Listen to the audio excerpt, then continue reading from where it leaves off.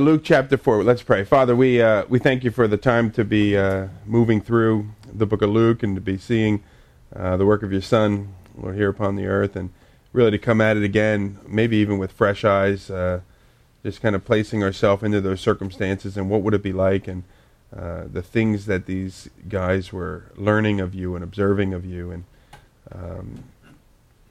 Lord, and just for us, just kind of falling back in love with you again, and maybe even discovering you in a fresh way.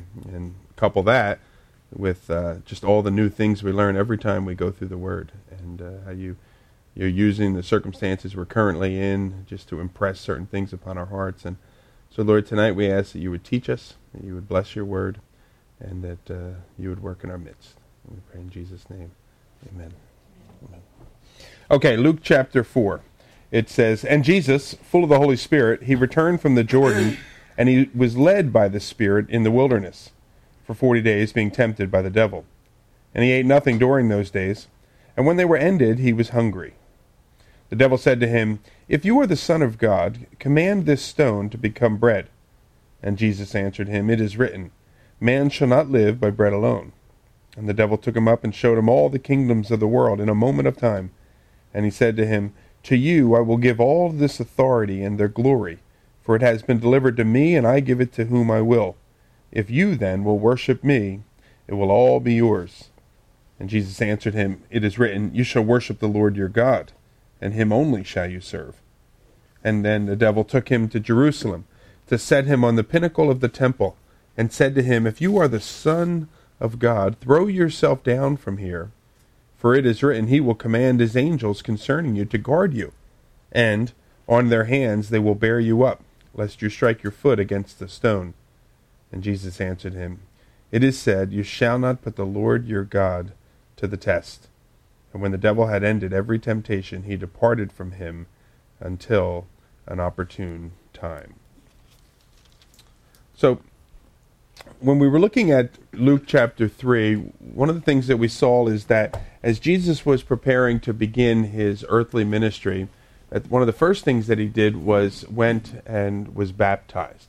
Now, John, you may recall, when he was talking about baptism, he talked about it being this act of repentance. Repent, for the kingdom of heaven is coming, or it's at hand, and be baptized for your sins, and so on. And then Jesus went to be baptized. And we said, well, why would Jesus go be baptized? We know that Jesus was without sin. The Scripture makes that very clear. So why would he go? And one of the points that we made was that Jesus was identifying with the sinners that he was about to do his ministry amongst. And so that's why he went out to the baptism.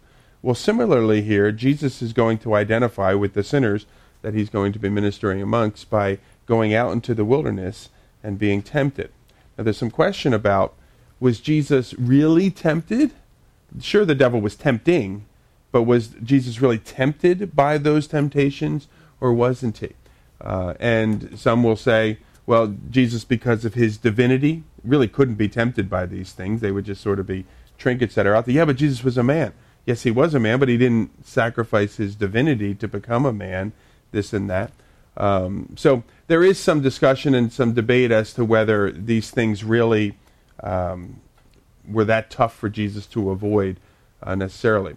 I think the main point that we can get out of this as to why Jesus went into the wilderness is how he handled the temptation. Because as fully God, at any time, he could have just struck the devil down, right? Lightning bolts, get out of here, I don't need that from you, sort of thing. I'm hungry anyway, you're getting on my nerves, kind of thing. And just ended it like that. But would that have been an example for us? Do you have the power of lightning bolt? No, I don't have that power. And so we could never just shoot down lightning bolts to get rid of the devil. So I think a great thing that we're going to see tonight is the way in which Jesus dealt with these temptations is a model and an example for us who are going to face temptations.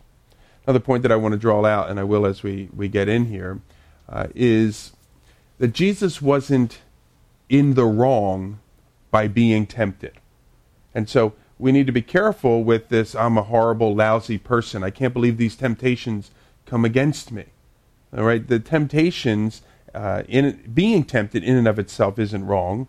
We see that it happens to lots of godly men and women.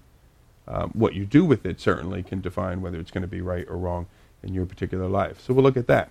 And also, the things that Jesus was tempted by are not necessarily sinful things. And I think that'll be an interesting thing to consider as well. So that's a few things that I want to consider with just this opening section here. Let's go back and look at it. It says, "Now Jesus, full of the Holy Spirit, returned from the Jordan." Remember, the Jordan is where he was baptized. "And he was led by the Spirit into the wilderness." Now, Jesus was always full of the Spirit in that sense, or in that term.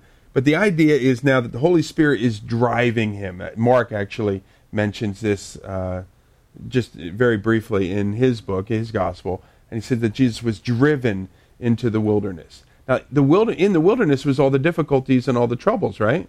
But notice the Spirit led him into that. And so sometimes we look at our lives and difficulties and troubles will come upon us and we'll think, God, you've abandoned me. But in this instance here, we're seeing that God drove him into that particular place, that this was in his will, the Lord's will.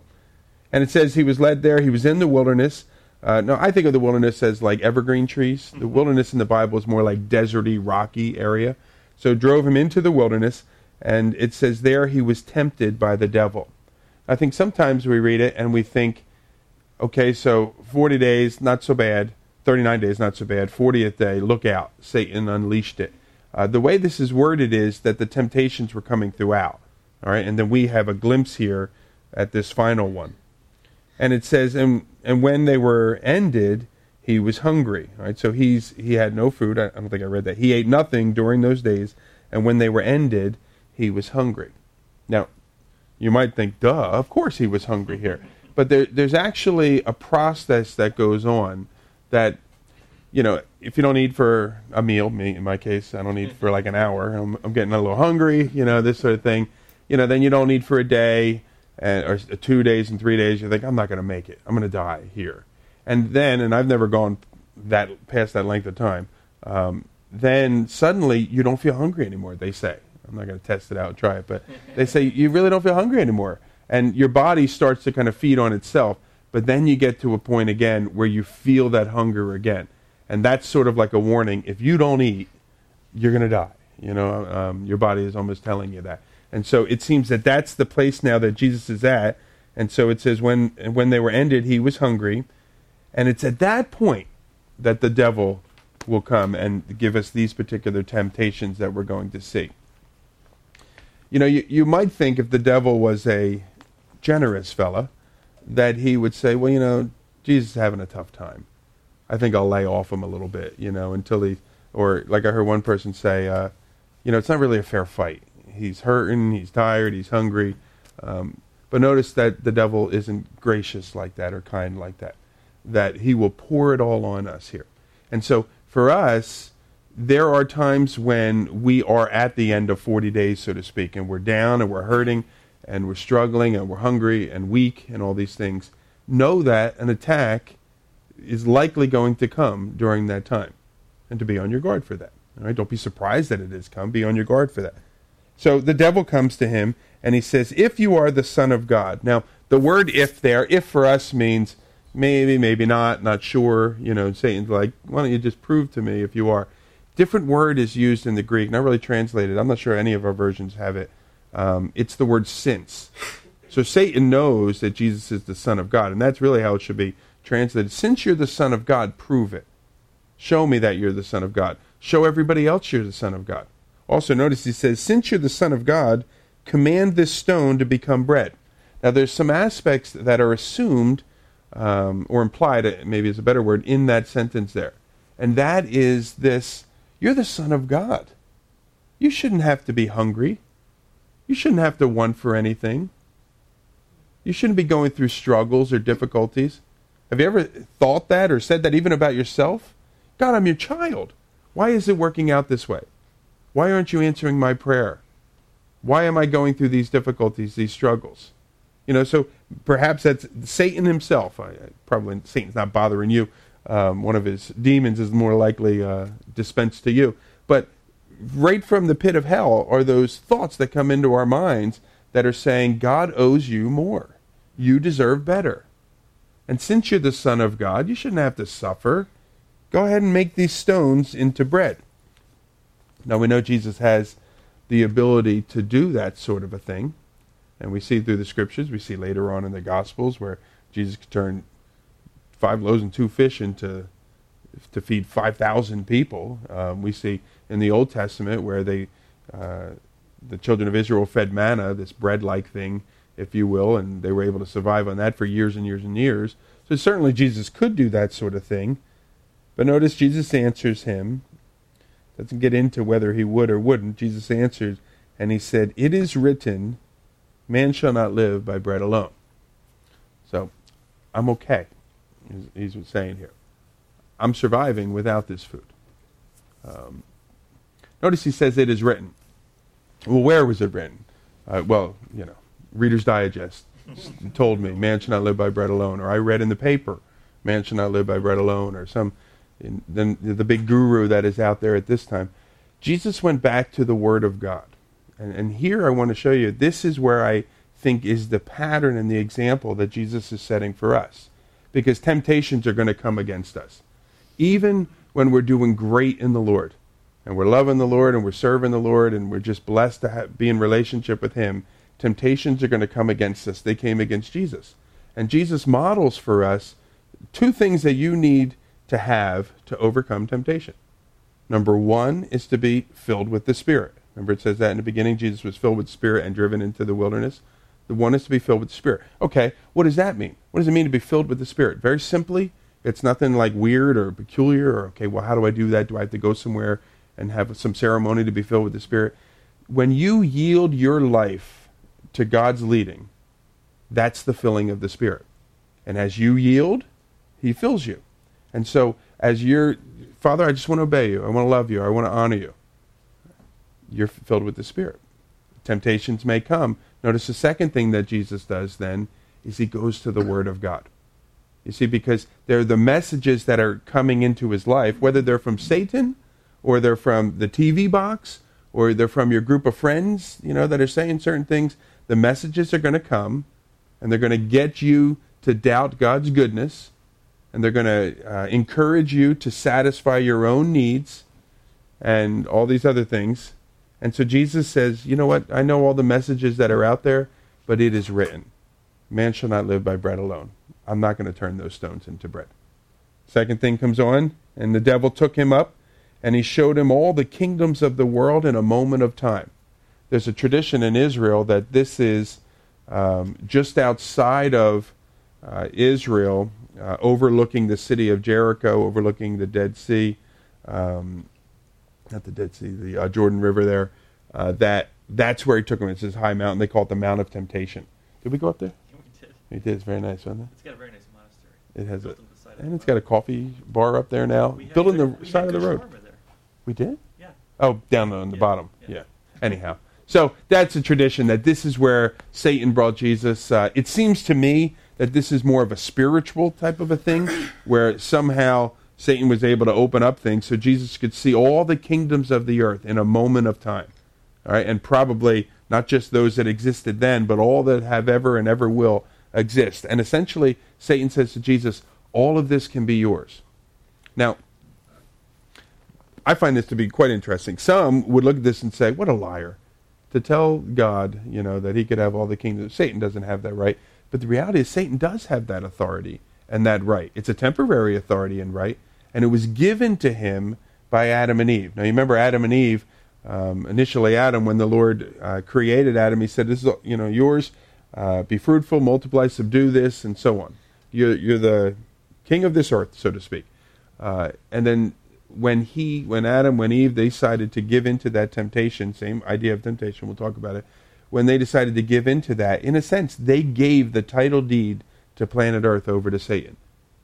Scripture says in a few different places, he became the God of this world. He became the ruling authority of this world.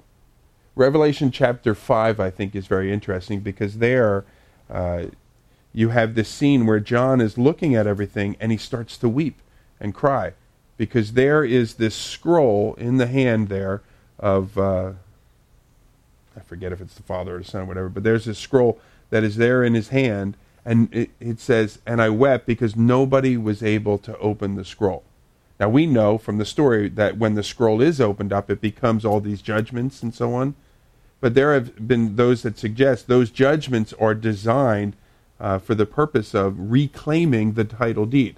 So that this scroll itself, if you will, is the title deed to planet Earth. And that when Jesus came to this world and he died, we know that the Lord is one day going to restore all things to the way they're supposed to be. We call that the millennial kingdom and beyond. And so Jesus will eventually possess the title deed to this whole world. But there's a process that he's going to have to go through to get there, right? And that process, the roadblock in the middle of that, or in between that, was the cross. Now, here's Satan coming along and saying, you know what? You don't have to go to the cross. You can skip that whole process if you want. If you would just bow down and worship me, I'll give you the title deed. I'm in charge of it. I can give it to whoever I want. I'll give it to you. And so you can skip that whole process of the cross. Well, we're glad Jesus didn't. Notice he says,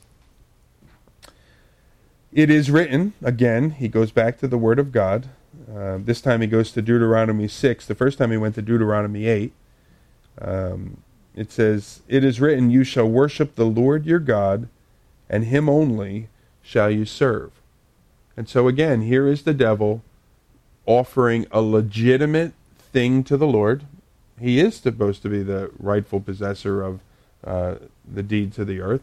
He is to eat and to have the bread and so on. So Satan is offering a legitimate desire. So there's nothing necessarily wrong with this temptation, but how to fulfill or satisfy that desire is wrong. That's really what Satan is coming and tempting him with. And so Jesus is saying, I'm not going to worship you and deny the word of God, which says you shall worship the Lord your God and him only serve.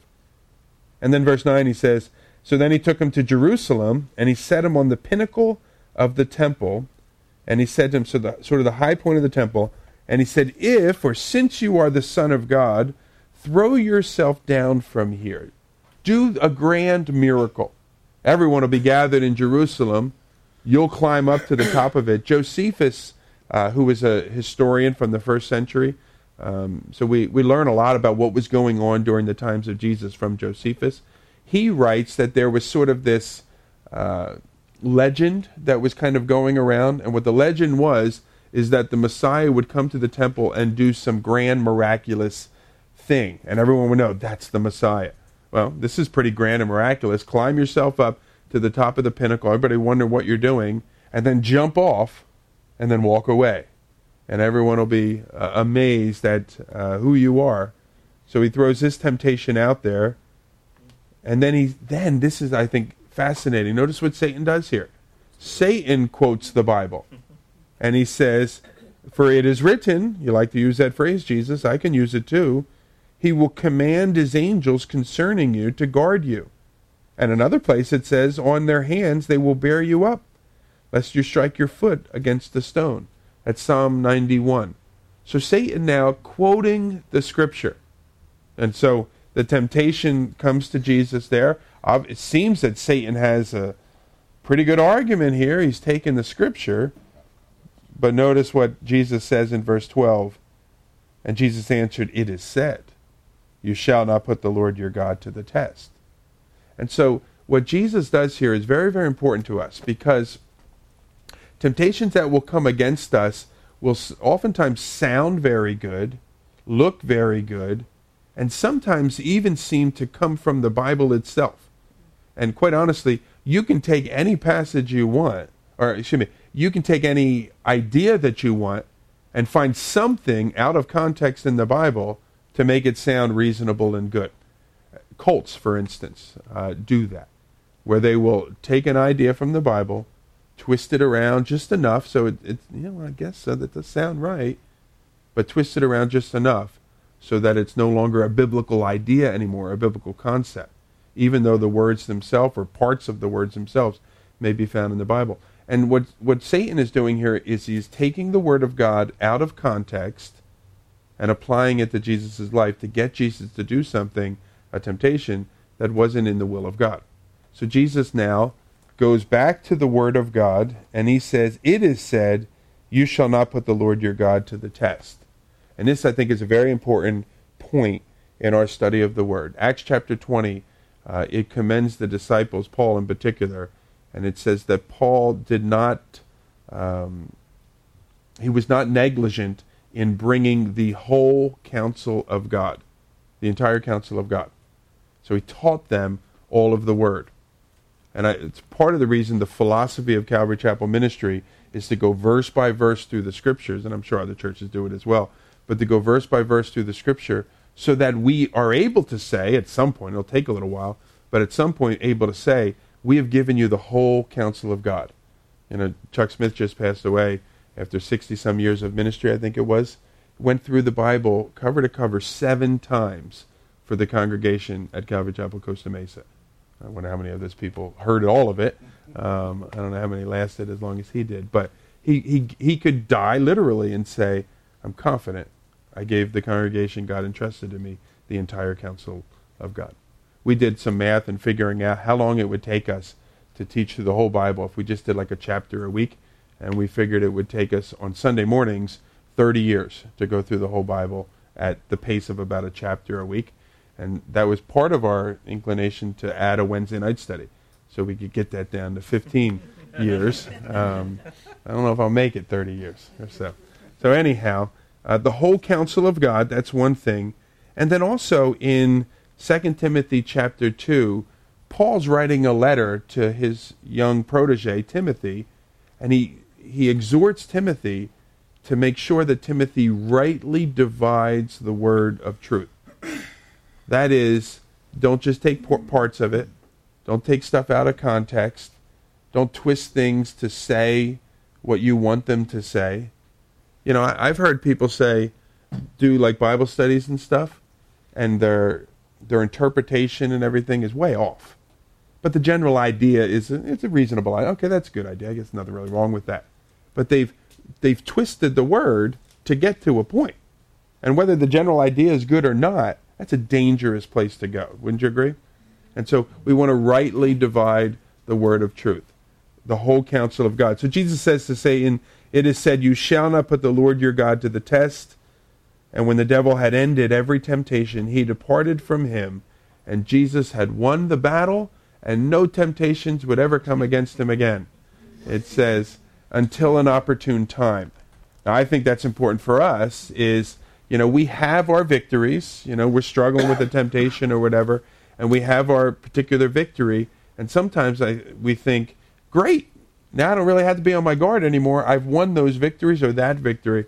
The reality is these things come back at us again and again and again. And the devil here knows the more opportune times. Now, you probably know in your life when you're more susceptible to a temptation. You know, for some of us, we're a little bit tired. And it's when we're a little bit tired. Some of us, it's when we're alone, as opposed to when a whole bunch of people are around.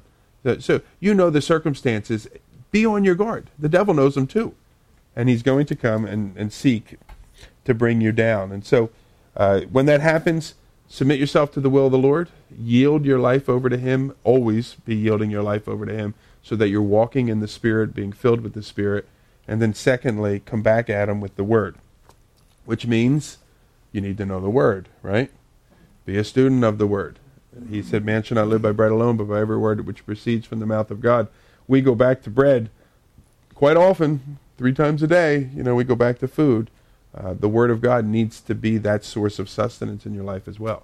And so get back to it, get into it. You may also want to pick up little books, Jim, I'll tell you, but little things like Bible promise books, I think are helpful, particularly when they break it down by topic. You know, so when you're feeling tempted, it had 6 scripture verses there for that particular thing. Or when you're sad, you know, 5 more verses or whatever. And, you know, look through them, read through them, memorize those verses, or at the very least know that book has a bunch of verses on when I'm angry. So when you get angry, you go to your bookshelf and you quickly take in the Word of God on that particular topic. Yeah, there you go. Okay. So anyhow, Bill runs what's your name? Jim runs our bookstore. Bill and I are great friends. Great friends. Yeah. All right. There's an aspect. What's that, Mark? You think there's an aspect there? I mean, you mentioned at the beginning that he didn't cease to be God, but he put that like in Philippians. It says that he didn't think that, you know, equality of God is something to be grasped, but he emptied himself. Not meaning that he was no longer God and man, but he let that part not be expressed, or yeah. Which is why he was hungry. Which is why later on he falls asleep in the back of the boat. Right. So you're saying, which is why he was tempted? It's even more of a thing that he was identifying in the sense of putting away his deity, in a sense, so that he could even identify with us even more in the way that he lived out his life. I'm not inclined to think that, in the sense of the temptation aspect of where he was just on the edge and could have given in at any moment. Oh no, I wasn't going there. Oh, okay. But I was going that his body was able to be tempted in all those ways. I definitely think he was really hungry. Yeah. Okay. I'm not sure. That's what I was trying to paint it in the. And I read a couple of guys today that thought this and a couple that thought that. Right. So I'm not sure. But I do know this. Hebrews 4:15. It says, "We do not have a high priest who was unable to sympathize with our weaknesses, but one who in every respect has been tempted as we are, yet without sin." Right. So it isn't like he cheated. I guess that's what I'm getting at. Yeah. So when I read that, right, I tend to think, and I shared this once before. It's like if you came and put like a bowl of shrimp in front of me. I love shrimp, cocktail sauce and all that. If you put that in front of me and said, "Look, don't eat any of it," that would be a temptation. I'll just take one, kind of thing. You put a bunch of worms in front of me or something and said, "Don't eat it," no problem. I wouldn't be tempted by that. You know what I mean? I think the debate was shrimp or worms in front of the Lord? And was he really tempted by this? Was he ever really inclined to go toward it or not? As I read 4:15, I tend to think shrimp was there. So I don't know though for certain. I'm not. Yeah, like you said before, the model of like he allowed it to happen so it could be a model for us. Yeah, I think that's the gist. Good. But it wasn't a fake temptation. That's what. Yeah, no, I don't think so. It was legit. He didn't cheat by using a little bit of his God deity. Absolutely, absolutely, and Jesus didn't use miracles. We don't see anywhere in the scriptures. There are some that are called the Gnostic Gospels, which weren't even written. They were written hundreds of years after any of the disciples lived. But the so-called Gnostic Gospels, they write that Jesus had the birds come and land on his hands, and all kinds of peculiar, weird things. We don't see anything like that in the scriptures. That Jesus didn't use miracles for his own gain. He didn't have to get up to sharpen a pencil. He just, he didn't do stuff like that for his own gain. He got up and sharpened the pencil, and so on. So, anyway, moving on to verse 14, it says, "And Jesus returned in the power of the Spirit." Remember, he went out in the power of the Spirit, filled with the Spirit, led by the Spirit. Mark says, driven by the Spirit. Here now, he returns in the power of the Spirit to Galilee. And a report about him went out through all the surrounding country. And again, I see this for us is we can be strengthened by temptations. That temptations and our victory over those temptations can be good for us as they bring us forth and they say, you know what, I can handle this. I was thinking of this recently. As my wife and I, as we were dating, the Lord impressed upon our hearts things having to do with purity and honoring him with our lives and with our bodies and all these sorts of things before we were married. And we were dealing with temptations, needless to say. Maybe, 5-6 years ago or whatever, I remember I was walking up my driveway to get the newspaper. Now I've been married for, at that time, about 15 years or so. And it hit me, the temptations I learned to deal with then strengthened me and enable me to face temptations, different temptations certainly, now. But at one point in my life, they were the strongest possible temptations that were out there. And the Lord gave me victory over those. Praise the Lord. And similarly now, I'm strengthened to face other temptations that may come my way. Does that make sense? And so some temptations can strengthen us. So he goes, power of the Spirit to Galilee, and people start talking. Now, Galilee, remember, is the northern region of Israel. I read somewhere today that there was some 3 million people that lived in that area. Lots of little towns and villages.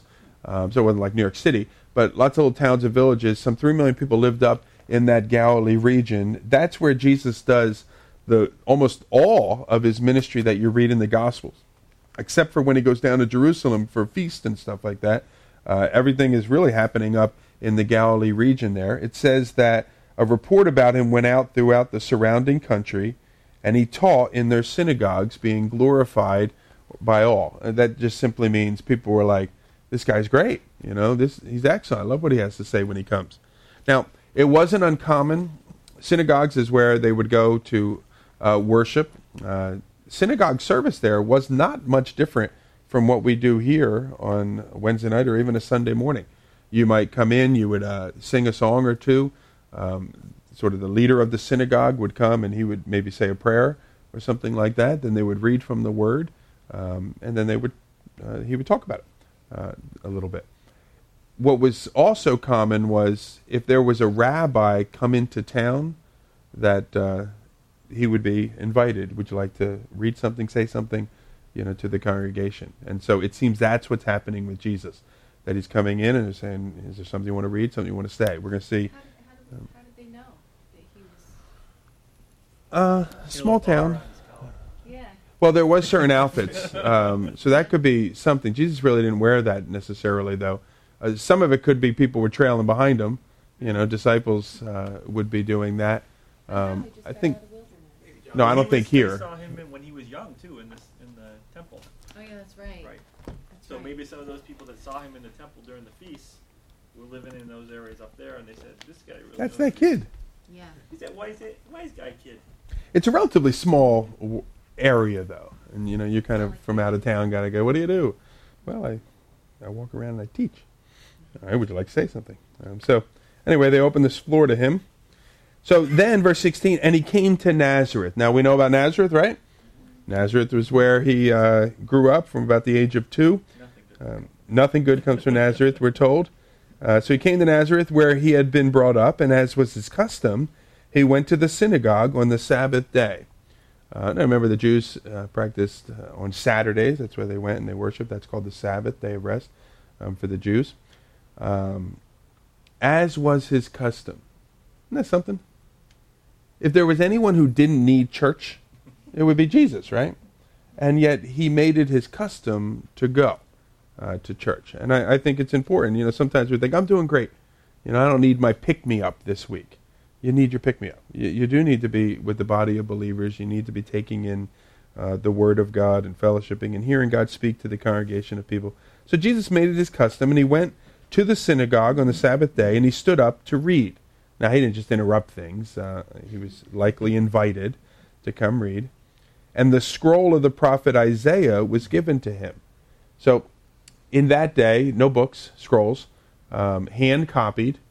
Each synagogue, one of the things to become a synagogue was to have the scrolls of the Scriptures, as much of the Scriptures as they could, and you would have one for each of these books of the prophets and so on. And so it seems that Jesus said, hey, can you get Isaiah? They get it, and they begin to unroll it. Now, no chapters, no verses in the Bible back then. That was put in later on for convenience sake. But it was certainly in order. And Jesus is going to read from Isaiah 61. That's a lot of pages that have to be unraveled here.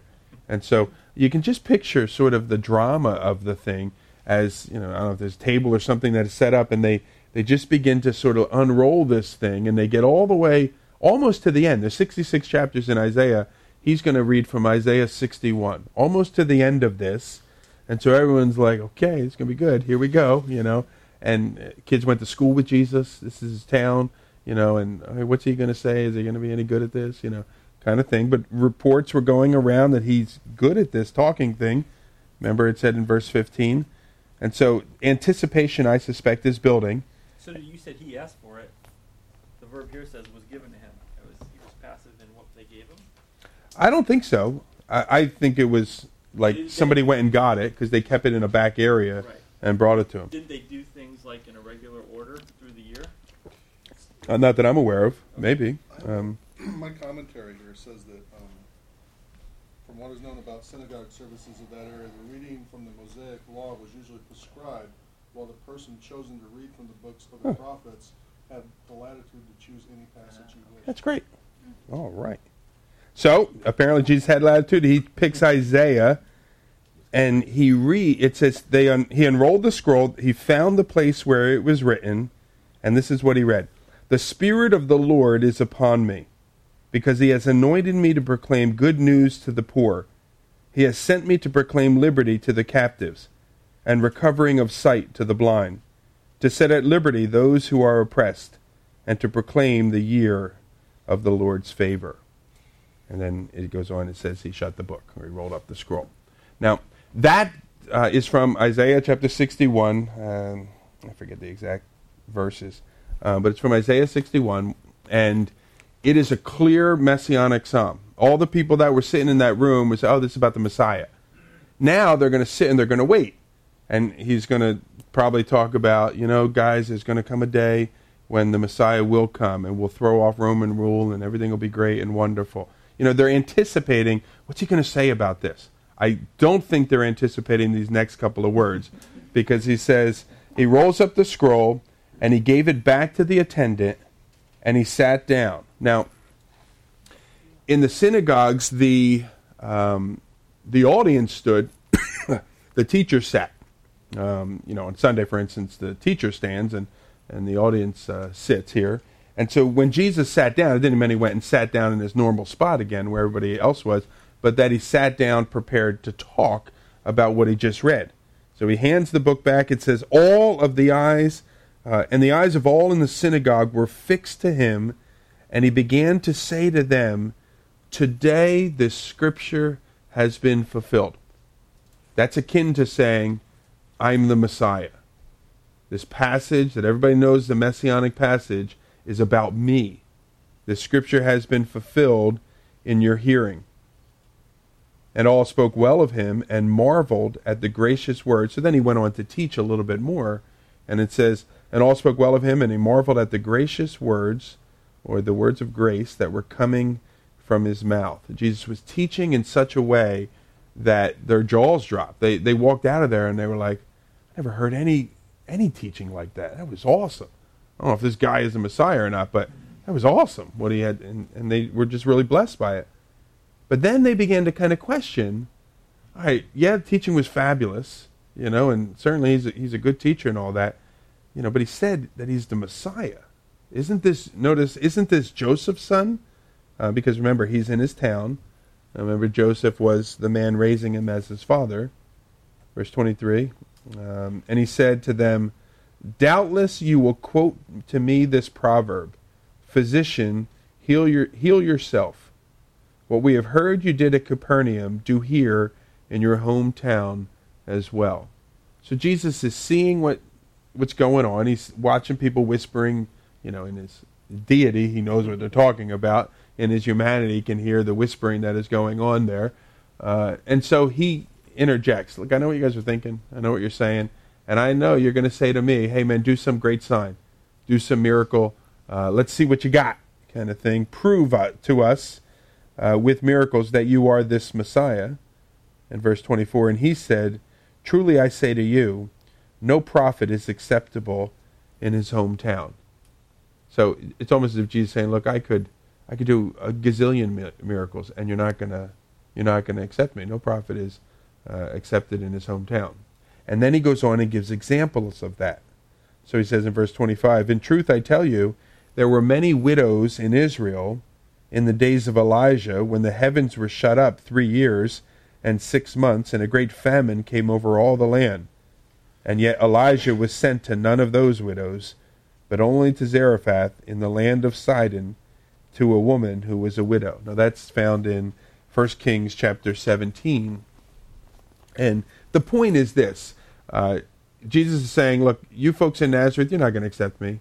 I'm here from Nazareth. I know how it works. Nobody accepts a prophet from his own town.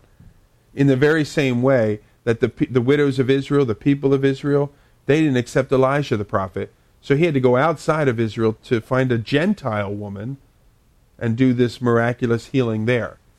And so what's Jesus doing? He's commending, if you will, the Gentiles to these people. Now the Jews had a view of Gentiles that was very, very low. They were the lowest of the earth, and Thank God I am not a Gentile, was one of the prayers of the Jewish people as they began their day each day. And so for Jesus to be commending a Gentile and at the same time kind of rebuking them, you're not going to receive me. I got to go to the Gentiles to receive me. Well, that's like a slap in the face of these guys.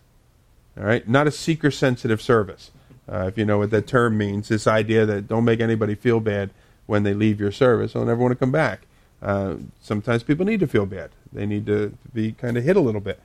And so here, Jesus does. Then he goes on to verse 27, and he says, "And there were many lepers in Israel in the time of the prophet Elisha, and none of them was cleansed, but only Naaman the Syrian." That story is found in 2 Kings chapter 7. Now, maybe just as bad as being a Gentile was being a leper. You know, this was an outcast type of disease that your life was pretty much over if you got it, kind of thing. And now Jesus is commending a Gentile ruling leper here. And again, they're willing to receive, you aren't. Verse 28, "And when they heard these things, all in the synagogue were filled with wrath." And again, what was it that made him so mad? Jesus was basically saying, you're not going to get it. And people that you think so lowly of, they will. And so they're filled with this wrath and this anger. Who does this guy think he is? We played kickball together, dude, in like elementary school, and you stunk at kickball. And now you think you're this great Messiah. You come here and you say all these things and you offend us, and so on and so forth. And so they're filled with wrath. Verse 29, "And they rose up." I don't know if Jesus stunk at kickball, by the way. "They rose up and drove him out of the town, and they brought him to the brow of the hill on which their town was built, so that they could throw him down the cliff." How terrible. This was his first sermon in his hometown. It didn't go very well. Yeah, absolutely. I'm really surprised when we go to Nazareth that there's not everywhere there's some holy site, you know, like there's not some hill or something where they say this is where it happened, but I'm sure they could. So they're going to throw him off the cliff. Now they wanted a miracle. Here's the miracle. Verse 30, "But passing through their midst, he went away." Now, I don't know if this was a miracle where they all froze in place or something and they couldn't do anything, or if more of a natural where Jesus sort of just gave them a look, or what it was. But something stopped them, and Jesus wasn't going to die by being thrown off of a cliff. The general idea, it may not even be like a big cliff, but it may be like down into a ravine of sorts, and then they would stone him. That's probably what was about to happen here, but that's not going to be the way Jesus dies. Jesus will die on a cross.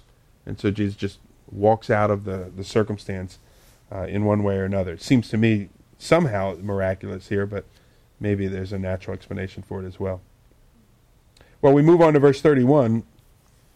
This doesn't necessarily mean it happened the next day, or from that event to this event, but at some point he goes down to Capernaum, a city of Galilee, and again, all of these towns that are surrounding Galilee, and he was teaching them on the Sabbath, and they were astonished at his teaching, for his word possessed authority. There's something about a person that believes the word of God and teaches it. That there's something about sitting in that environment or sitting under that and the word having the power to cut our hearts. Now, I think the word of God can have the power to cut our hearts whether or not somebody is an awesome teacher or they believe it or anything like that. The word of God in and of itself is powerful. But there's something about a person that believes the word of God and teaches it that has the ability to just come and you're like, yeah, I know. I agree. That totally resonates with my heart. As opposed to, well, we're not really sure if this is true or that is true, or that may have been true for them, but for us in our culture, that sort of thing, well, I don't know. There's no power in that. Like, why even bother going to that, to be honest with you? It goes on, it says, "And they were astonished at his teaching, for his word possessed authority. And in the synagogue there was a man who had the spirit of an unclean demon, and he cried out with a loud voice, 'Ha!' In my version. 'Leave us alone,' it says in other versions. 'What have you to do with us, Jesus of Nazareth? Have you come to destroy us?'" So notice, us. So this man has multiple demons possessing him, and they're speaking through this man, and they know who Jesus is. Notice it says, "I know who you are, the Holy One of God." So they know Jesus. Does that mean they're saved? No. The scripture says that even the demons know that God exists. That doesn't mean they're saved here, but they're aware of who Jesus is. They're aware that he is the Holy One of God, the Anointed One, the Messiah. But notice Jesus does not want a publicity committee made up of demons. And so he rebukes them and he says, "Be silent and come out of him." And when the demon had thrown the man down, of course, they have to hurt him one last time. They throw him down in their midst. He came out of him, having done him no harm. And they were all amazed, and they said to one another. So this is a teaching. You know, this is not a normal occurrence. Jesus is teaching the disciples or the people that were gathering around, and suddenly this demon-possessed man comes in. Like, what is going on? And screaming and yelling at Jesus, and he says, "Knock it off, come out of him." And the man is thrown down on the ground, but he's in his right mind now. And they go, "Oh my gosh!" So it says, and they said to one another. Actually, I misread it. I thought it said, "What in the world? What in the world?" You know, but it says, "What is this word? For with authority and power, not only does he teach that, but with authority and power, he commands the unclean spirits, and they come out." And believe me, reports about him went out into every place in the surrounding region. All right, so people began to talk about this kid from Nazareth. He's a man now; he's 30. This guy from Nazareth. Verse 38 continues similarly. It says, "And he arose and he left the synagogue, and he entered Simon's house." So we're in the town of Capernaum. Simon, that's who we know as Peter. His name would be changed to sort of reflect the change that God did in his heart. And they entered Simon's house. Now Simon's mother-in-law was ill with a high fever, and they appealed to Jesus on her behalf. "Can you come and see if there's something you can do?" Okay. Notice Luke calls it a high fever. Luke is a doctor. He's aware of these things. And so, the other ones might say Peter's mother-in-law was sick, but Luke is real specific about it. He says that it was a high fever. Notice also Simon has a mother-in-law, Simon Peter. There's a tradition that Peter was the first Catholic pope, and there's a teaching within Catholicism that the pope and the priest and others, they can't marry and stuff like that. Here we see that Peter was married, has a mother-in-law. You do whatever you want with that. I don't think you have to get married or don't have to get married. I do think it's a mistake to say you can't get married. I think it's against the scripture. Anyway, verse 39, they say, "Jesus, would you come?" And so Jesus stood over her, and he rebuked the fever, and it left her, and immediately she rose and began to serve them. So I don't know if you've ever been sick, and the fever breaks, but you're still exhausted, and you're tired or whatever. But she's not only healed of this, but she gets up and she begins to serve now all of Jesus and all of his friends, and Peter and his friends that have come home. She immediately begins to serve. And you never have the doctor come rebuke your fever either. No. It's a great mother-in-law. That you went and served all them? Yeah. It's a model mother-in-law. That's incredible. Yes. Now, when the sun was setting, all those who had any who were sick, so word began to filter. Who knows? Maybe someone ran down to the store to buy a bunch of bread or something. Maybe she did. She's serving them. She went to the grocery store. Weren't you just sick? I was. Let me tell you what happened, or there's a big party going on because Peter's mother-in-law is healthy. So anyway, the word filters out. So all those who had any who were sick with various diseases brought them to Jesus, and he laid his hands on every one of them, and he healed them. And demons also came out of many, crying, "You are the Son of God." But he rebuked them, and he would not allow them to speak, because they knew that he was the Christ. Well, wouldn't you want them to tell everybody? So more people will follow you, right? No, Jesus did not want these demons to be bearing a testimony on his behalf. It would ultimately, it would sort of be, there's a level of inappropriateness to the whole idea. I don't want to be associated with these demons kind of pushing me forward here. In the very same way that, if a person is going to be telling people about Jesus and then living a completely opposite life here, there's a contradictory idea there. And it's almost like, and sometimes on college campuses, that sort of thing happens. Kids are Christians, but, they're at the parties and they're drunk and they're doing all sorts of things. And you're like, what are you doing there? Well, I'm a Christian too.